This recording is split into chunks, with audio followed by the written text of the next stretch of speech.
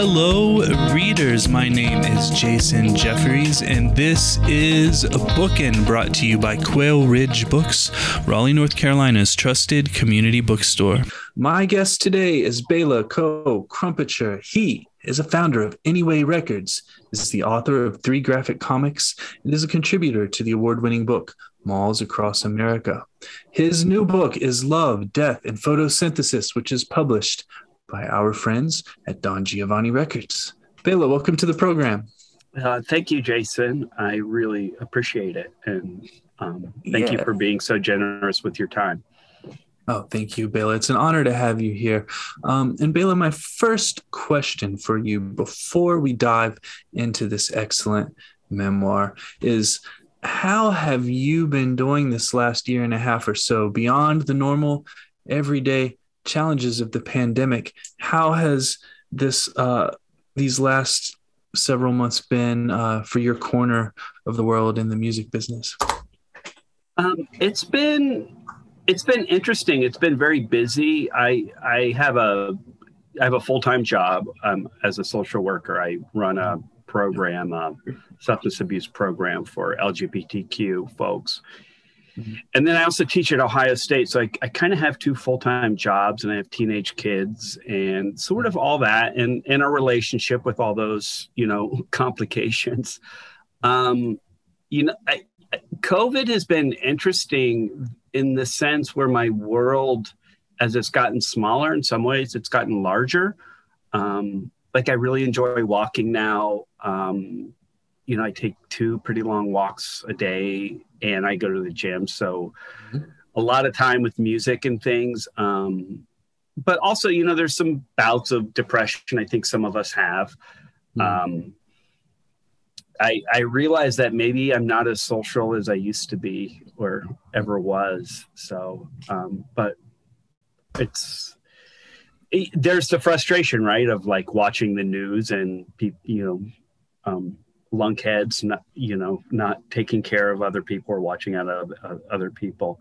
To be perfectly honest, 2021, I don't wake up with this sort of anger, anxiety that I did for the previous 4 years. So yeah, Yeah, thank you, Bela. And that's great that you teach at Ohio State. I've got to get up there sometime because my friend, the writer William Volman, his archives are in Ohio State's library, I believe. And I'd really like to get up there to check those out. And that library is incredible, by the way. We just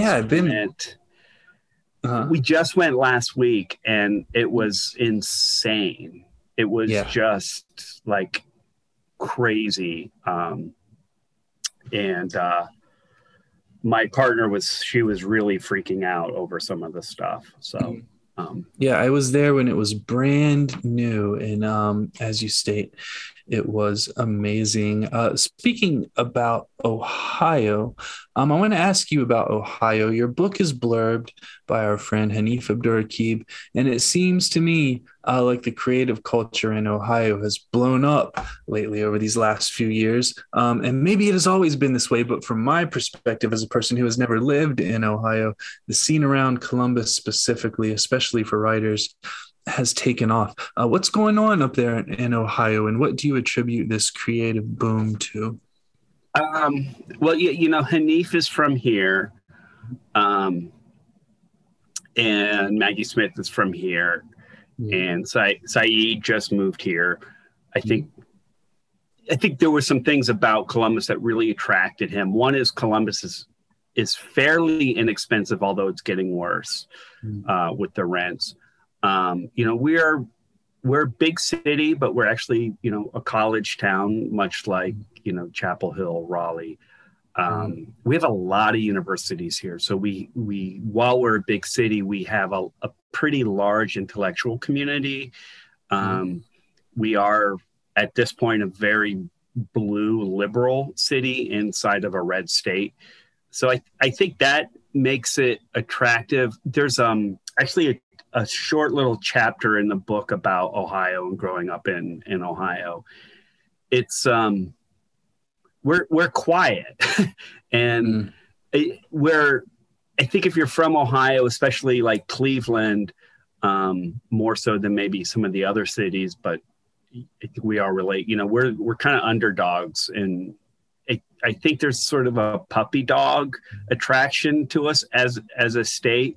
And since we're not, either on any coast or even like Atlanta or something, that we can just sort of cook ourselves, like ferment ourselves, if that makes any sense. There's very little expectations when you live in Ohio.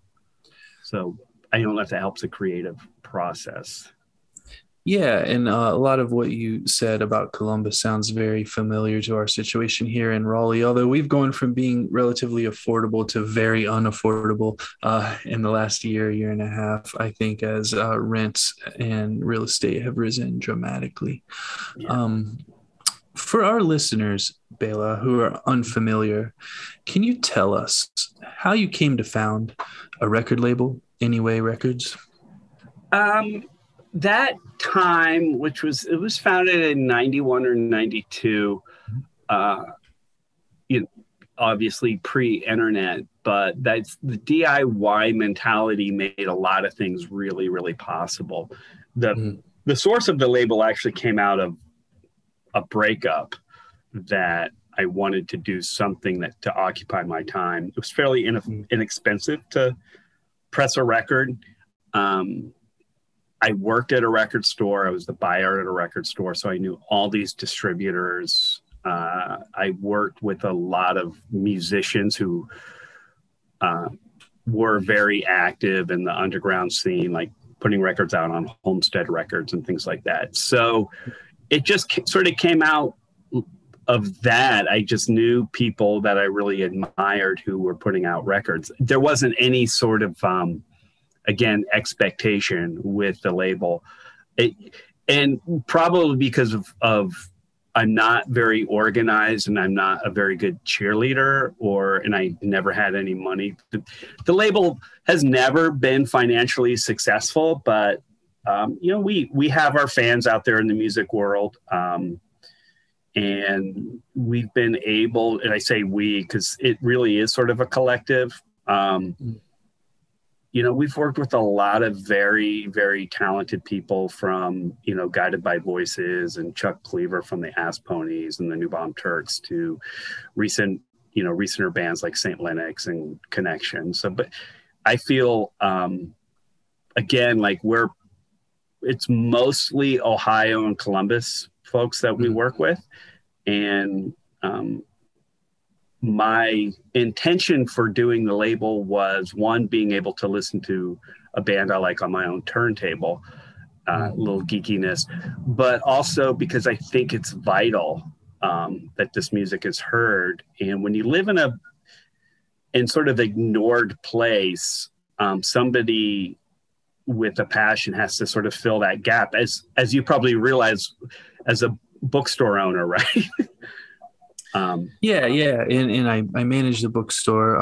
We have a different owner, but absolutely. And the same, we have many publishers in North Carolina that have popped up to fill those voids. And in my opinion, that's where I read the best stuff. And I know that works similarly.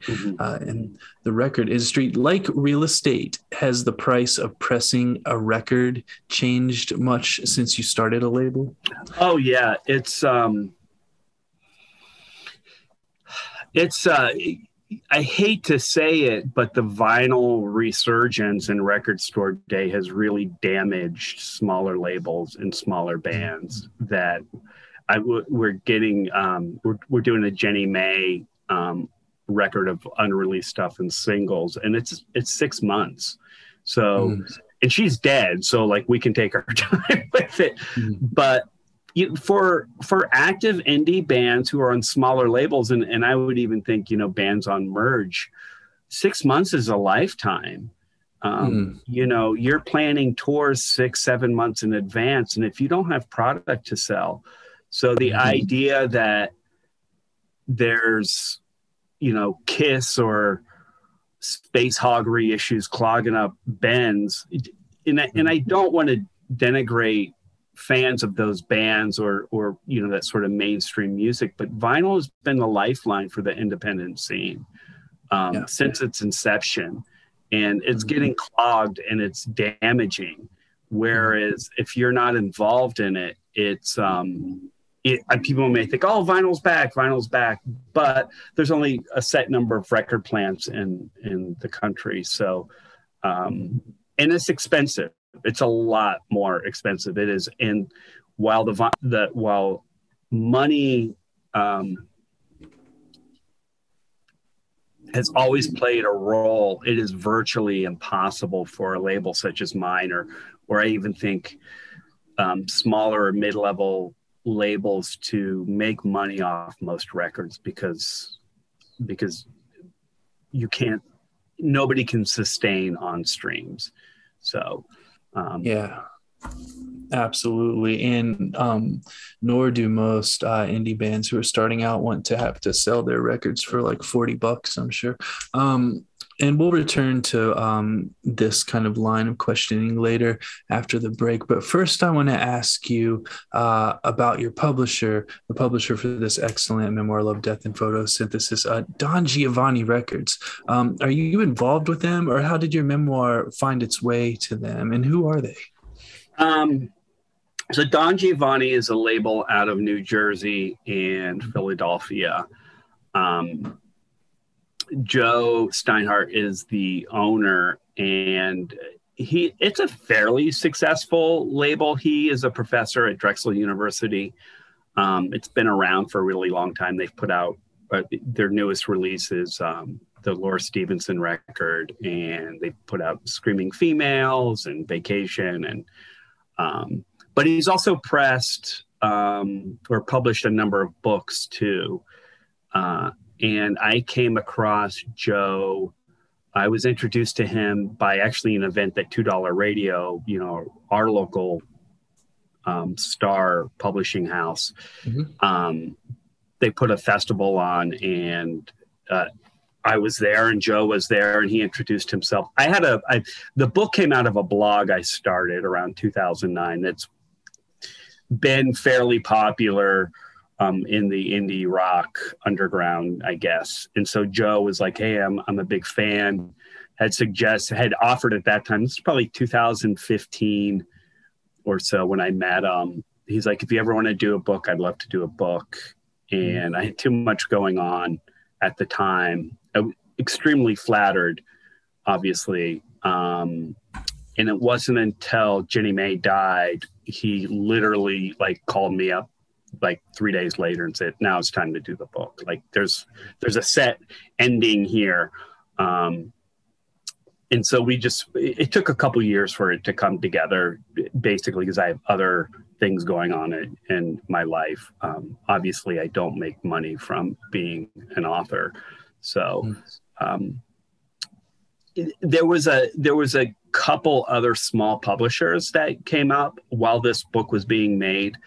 But I felt very good with Don Giovanni, and Joe is very patient. So it's been fun. It's been kind of scary as well too. So. Yeah, absolutely. Well, thank you, Bela. And of course, our listeners are familiar with $2 Radio, as we featured many of their authors and hosted many of them at the North Carolina Book Festival also. Well, listeners, we are going to take a short break for a word from our sponsor, and then I will be right back with Bela Ko-Krumpicher. The Bookin' Podcast is sponsored by Libro FM Audiobooks. Libro FM lets you purchase audiobooks directly from your favorite local bookstore, Quail Ridge Books.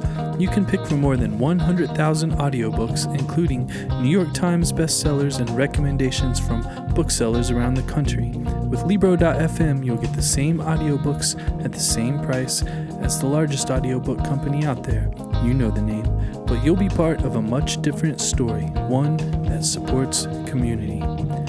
Listeners of Bookin' can get a 3-month audiobook membership for the price of one. Go to Libro FM, that's LIBRO.FM, and enter Bookin', BOOKIN, in the promo code space. With each listen, take pride in knowing that you're supporting local bookstores. I'm back with Bela Ko Crumpetshire, author of Love, Death, and Photosynthesis, which is published by our friends at Don Giovanni Records. Bela, this book, this excellent book, is largely concerned with your relationships, first with Jenny May Leffel. Is that the correct pronunciation of her name? Mm-hmm. Yeah, and can you tell our listeners how your relationship with Jenny started and what it turned into? Jenny was a musician from rural Ohio, and we met in high school. I had moved there when I was 14 from Athens, Ohio, which is a college town. You're probably familiar with it. So it was sort of a culture shock for me. I was very much a music nerd. I mean, we didn't really have cliques. It was like you were either a farmer or you worked at Navistar, International Harvester, it was called at the time, or you were like me, like the son of a minister. So it was fairly small, and she was sort of the most popular girl in the school, like really funny. She was pretty. She was in National Honor Society, played in the band, kind of rascally. She played a lot of practical jokes, but we started dating my senior year. And we went out for about probably 2 or 3 years. Like we went off to college together. We both dropped out of college. And she had always sort of made these songs in her basement, very much like Daniel Johnston, sort of, just for herself. And unbeknownst to many of us, and I think herself, that she also suffered from schizoaffective disorder, which is somewhat like a cross between schizophrenia and bipolar disorder. She would get very manic, but she also heard voices, had hallucinations, and she developed a pretty severe alcohol problem throughout her life. At times there were some drug issues too. And eventually both of those things killed her. So she was someone who was very active in the Columbus music scene, although within that scene, she was very much an outsider as well too. That's how her life, I think, which I try to capture in the book, was tragic. She was incredibly funny, incredibly smart, but she ended up homeless for a while. Because of her illnesses. Yeah, and Bela, you write about her very beautifully, and she really does come alive in this book. Thank you. And you mentioned Daniel Johnston, and as we're in a bookstore here, I have to put in a plug for Scott McClanahan's excellent graphic novel about Daniel Johnston. Yeah, and his other books, right? The Sarah book. Oh my God. Yeah, the Sarah book was amazing. We had him here for the North Carolina Book Festival a couple years ago, and he was in conversation with Jeff Jackson about the Sarah book, and he had like the whole crowd just rolling on the floor the whole time. He's just a strange and amazing person to listen to. I've always told people, don't read Hillbilly Elegy, read Crapalachia, because that really captures rural Appalachia better than anything that the fastest could write. Agreed. And listeners, there's a really surreal episode of this podcast with Scott available in the archives, where he talks about like Beckley, West Virginia and Go-Mart and things of that nature. It's really great. Well, getting back into your book, Bela, I want to talk about now Jerry Wick, lead singer for the band Gaunt. I see a poster for Sebadoh and Gaunt behind your head there as we are speaking on video. I love Sebadoh. I love Lou Barlow. I love Dinosaur Jr. For our listeners who are unfamiliar, who is Gaunt? Who is Jerry? And what sort of path did meeting Jerry lead you down? Well, I'll tell you a little bit about that flyer real quick. So when I was booking shows, I would hand paint a lot of flyers. Mm-hmm. And so that one is actually like the original hand painted flyer. And I just donated a lot of my archives to the OSU Rare Manuscript Library. And that is one of the ones I kept. And I just recently had it framed. Wonderful. Hopefully my kids will appreciate it one day. Jerry was he was actually his sort of like name, his nickname was Jerry's an asshole. He was very curmudgeon-y, from Parma, Ohio, very working class suburb of Cleveland.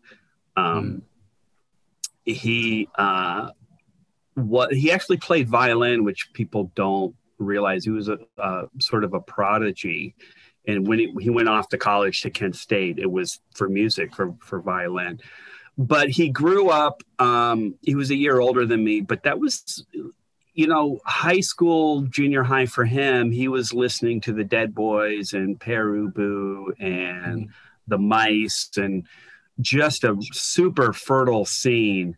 And Cleveland is quite the industrial city. So Jerry was a little bit gritty, hilarious, very, very funny. And I had met him at a bar called Larry's, actually with Jenny. I think that story is in the book. He would, if he could ruin your buzz, he would take that effort to do it. For his own kicks. So I think every scene has somebody like that, but he was very charming and very funny. And Gaunt was, I hate to, punk rock from Ohio is weird. It's not like West Coast punk or New York punk. It is, a lot of it is really sort of based in almost a classic rock kind of thing and glam rock. So when I say punk, it's not like Epitaph Records punk or even early, like I guess it's akin sort of to the Ramones, but it's very different in a way too. Some of it is extremely literate.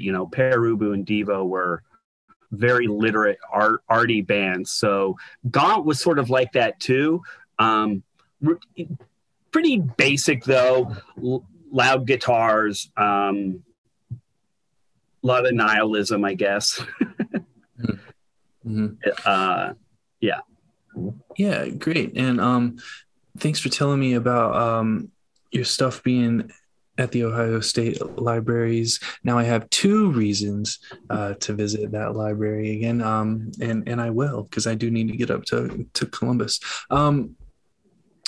Nirvana, specifically their album Nevermind, is a cultural touchstone, especially for those of us who lived through those years in the late 80s and early to mid 1990s when grunge was at the forefront of the musical revolution. Much has been said about Smells Like Teen Spirit, Nevermind, the dethroning of Michael Jackson from the top of the Billboard charts, etc. But your musical revelation occurred with and around one of Nirvana's immediate predecessors, and that band was Mudhoney, and their front person, Mark Arm. You specifically mentioned their single, Touch Me, I'm Sick. For our listeners who haven't yet read your book, can you talk to us about Mark Arm, Mudhoney, and what it was like at this moment of time to hear a song like Touch Me, I'm Sick for the first time? I heard it when it came out. So the Mudhoney guys are a little bit older than me, probably around 5 years. Which when you're 19, 20 years old, it kind of seems like old. And I heard it at Used Kids, the record store I worked at, but I heard it prior to working there. And there was there was something very gleeful about it. Gleeful and funny and self-deprecating, which I totally was attracted to. Very Stooges, I guess. But coming out of 80s hair rock and Phil Collins, Whitney Houston, and all of that sort of shiny, overproduced stuff. And when you were in high school, you could gravitate, if you were lucky enough to hear the Replacements and REM and all of that sort of stuff, was very revolutionary to my ears. But to hear something that rocked as hard as Mudhoney and did not take itself seriously, but not jokey like the Dead Milkmen or whatever. Does that make sense? It just connected dots for me that I didn't even know were there. And the fact that because of the scene that it was, everybody was very approachable.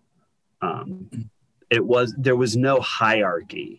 And I think that song allowed me and perhaps some other people to really get rid of whatever that hierarchy was, as a listener and as a fan of music. And as somebody who has always sort of folded myself into the comforts of music to, I don't want to say escape, but to balm myself a little bit. If that's if I can say it like that. Yeah, absolutely. Thank you. And it's been a minute since I've thought about the Dead Milkmen, so thanks for resurfacing that memory. Smoking banana peels. I want to talk about the formatting of this book, Bela. Your story is not told linearly. It jumps back and forth in time with every chapter, and I found this formatting to work fantastically. What was behind your decision to tell your story in this way rather than linearly from beginning to end? Well, I'm glad you used the word linear, because when people ask me about it, that's the word I use. One is, for me, and I think for everybody, memory isn't linear. Emotions are not linear. Time is. And so we're stuck in this construct of time, but the way we respond to it emotionally, and when we're thinking about something is not linear.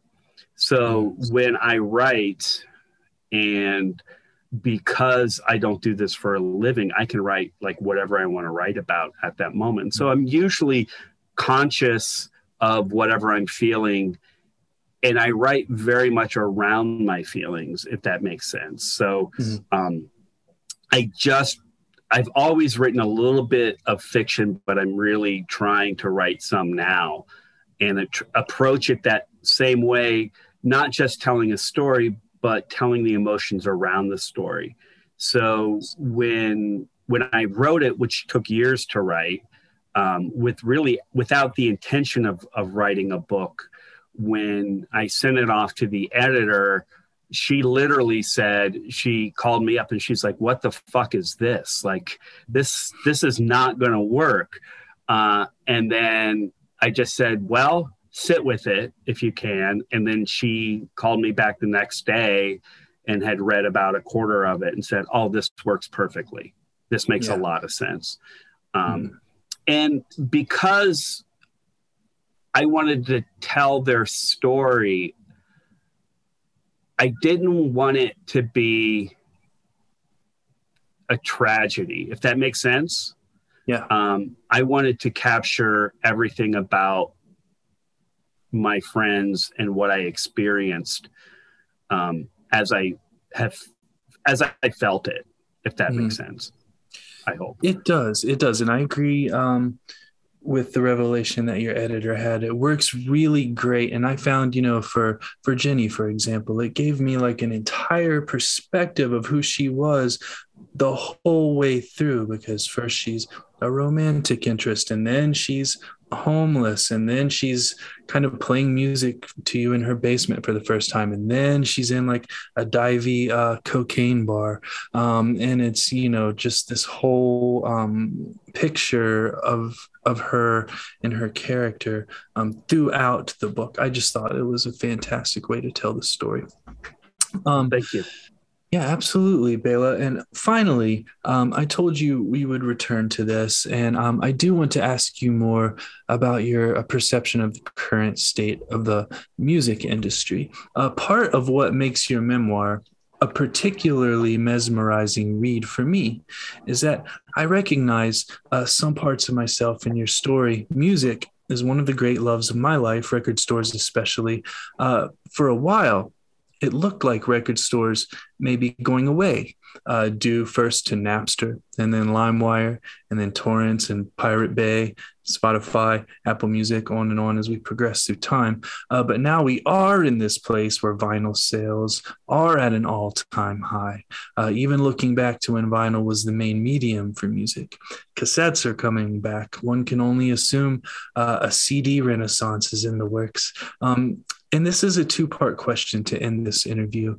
One, is it possible for people to live this type of life now in 2021 through a record store, through employment in a record store specifically? And two, what is your opinion on the current state of the music industry? One, I don't want to sound nostalgic or any sort of it was better back then. So I hope I don't sound that way, because I think for all of us who survive, right, when we get to be old, that particular time in our early adulthood is special. If you don't have to go off and work like in a factory or something like that. Those of us who were fortunate not to have kids, not insulting anybody who had kids right out of high school or whatever, but that there was a freedom there, which I think people still, I know they still experience, but in different environments. I don't think that the way record stores worked all the way up until 2000, 2004 is ever going to be replicated, because that's not how people access music. Record stores at a time were, if you were fortunate to have a good record store, that's where you got turned on to new music, unless you were getting zines or Spin Magazine, whatnot. That's where you heard it, or college radio. If you didn't have those things, you were kind of like shit out of luck in acquiring things. And unless you were exposed to these things somehow, like if you lived in the middle of Iowa. I was fortunate, living in rural Ohio, there was a college radio station. I would go to Athens, and there was Columbus. So I could hear things, and you could trust that record store, man or woman. It was usually men. Unfortunately, but you could trust that person to recommend something. And if it sold zines and things like that, it was that DIY mentality was there. And there's a camaraderie there that my kids listen to music all day long, like I do, but they don't listen to vinyl. I mean, I still listen to it. That's the medium I enjoy. But in my car, of course, I stream. At the gym, I stream. You can make like mixtapes or whatever, like playlists on Spotify, but it's not the same thing, because you're just carrying it over. You're not experiencing putting the record on, the needle. You may get halfway through a song, you're like, fuck this isn't a good one. So, and I suppose in some ways, bookstores have not lost that, because you can go to a bookstore and you're going to trust the worker there, because it takes a special love to work in a record store, a comic book store, or a bookstore, to devote your life, because obviously there's no money in it. But being around the things that touch you and being able to share that, I think is so, so, so important. But I don't think the way that you and I experienced that is going to be replicated, even though, like I said, like you mentioned, and I agree, vinyl is back, but it's only back more as a vanity experience. I still go to my local record stores, but I usually buy direct from labels. And like I'm on a geeky closed Facebook group where it's filled with old guys like me in the underground scene, where we just play records and we post what we're playing. And that's how I hear a lot about music, like Bill and Lisa from Trouble in Mind are on this thing. So I can figure out what they're listening to, and it's like, oh, okay, I'll buy that. So there's other methods, but that's not how my kids listen to it. It was interesting the other day, my son said, Dad, I have the song I want to hear. He's 13, and he played My Bloody Valentine. Like to him, they were a new band. Right. And like he doesn't like know my own personal experiences with My Bloody Valentine. And I had to like really refrain from being cool dad, because there's no way I'm going to be cool to him. And, I drove him the other day to the doctor's office. He's like, can I play a song? And he played a Le Tigre song, not even knowing again that the history of Le Tigre in his mind, they're new, because he just discovered them on his own through how, Spotify playlists or whatever it is, which I think is cool. But nobody's getting paid from that. Right. So. Yeah, and just wait until he traces that Le Tigre back to Bikini Kill, etc. I think that bookstores, like you said, have skirted around that a little bit. There was a moment in the early 2000s when the long tail was written and all of this stuff was happening in bookstores, where we thought ebooks may take over, just like MP3s at the time had with music, but it just never really happened. I mean, it happened for some industries, like romance novels, for example, where people are downloading them because they can ride the subway and no one knows what they're reading. But it just, as the industry of a whole, knock on wood, it never happened for. But for records, I like you. I think I love the format of the album, of a complete work of art from beginning to end, and the experience, the physical experience of putting a record on, having to get up to walk across the room to flip it over, etc. There's still a lot of value in that, I think.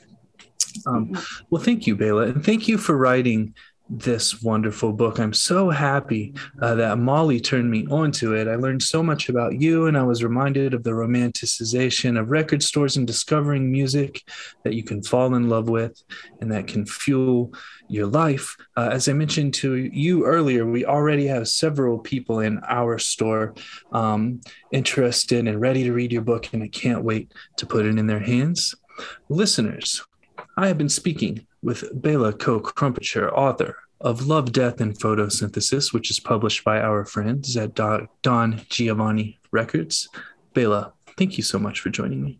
And thank you, Jason, for, again, your generous time and your compliments, and really just taking the time to read the book. And it's very humbling when somebody wants to do that and then they have a response to it. So I really appreciate it. I don't take that for granted. Absolutely. Thank you, Bela.